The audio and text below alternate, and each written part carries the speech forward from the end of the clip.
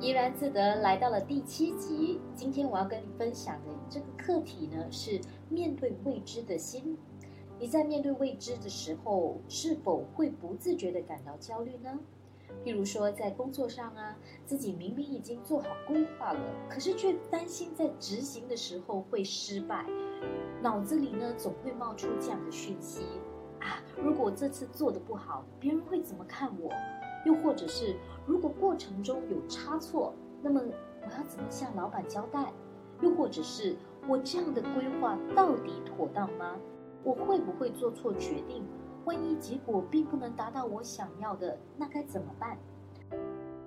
我们的脑子里可能有10万个自己想象的画面哦，全部都是自己的幻想。我觉得面对未知感到不安，这是很正常的反应。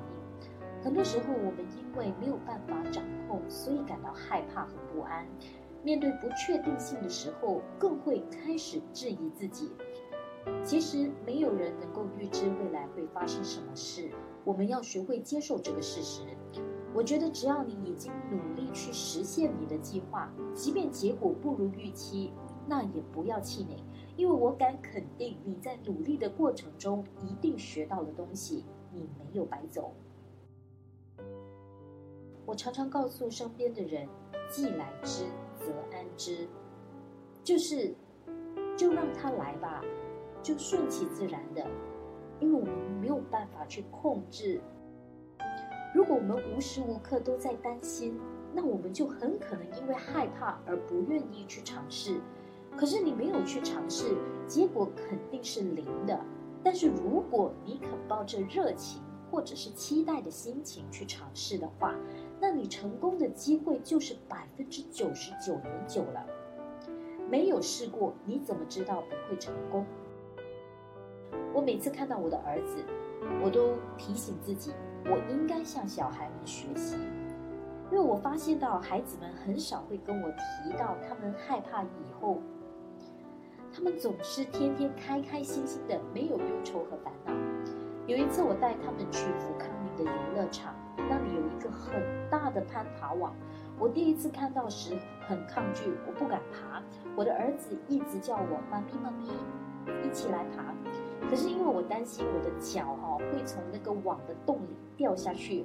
我在爬的过程脑海里浮现了很多个画面，就是有这样的一个恶魔在我的脑海里一直跟我说啊，你不要啦，你不要这么做啦，这些是小孩子玩的东西，万一你从高处掉下来扭到脚怎么办？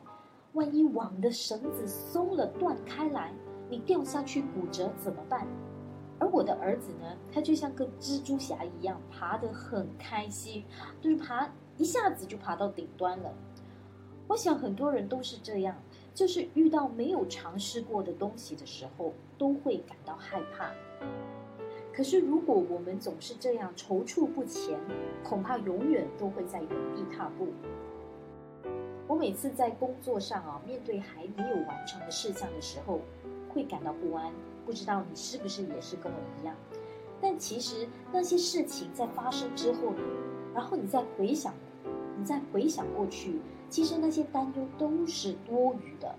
我觉得感觉一些不安未必是件坏事。怎么说呢？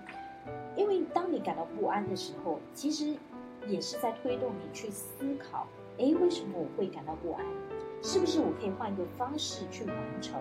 那个方法会不会更好？这样激发我们去思考各种可能性，来帮助自己做更好的决定。这也不一定是坏事，对吗？希望日后你在面对未知和不确定性的时候，可以更勇敢地去面对。希望我的 podcast 可以带给你一些启发。记得 follow 我并分享出去，锁定下一集的怡然自得。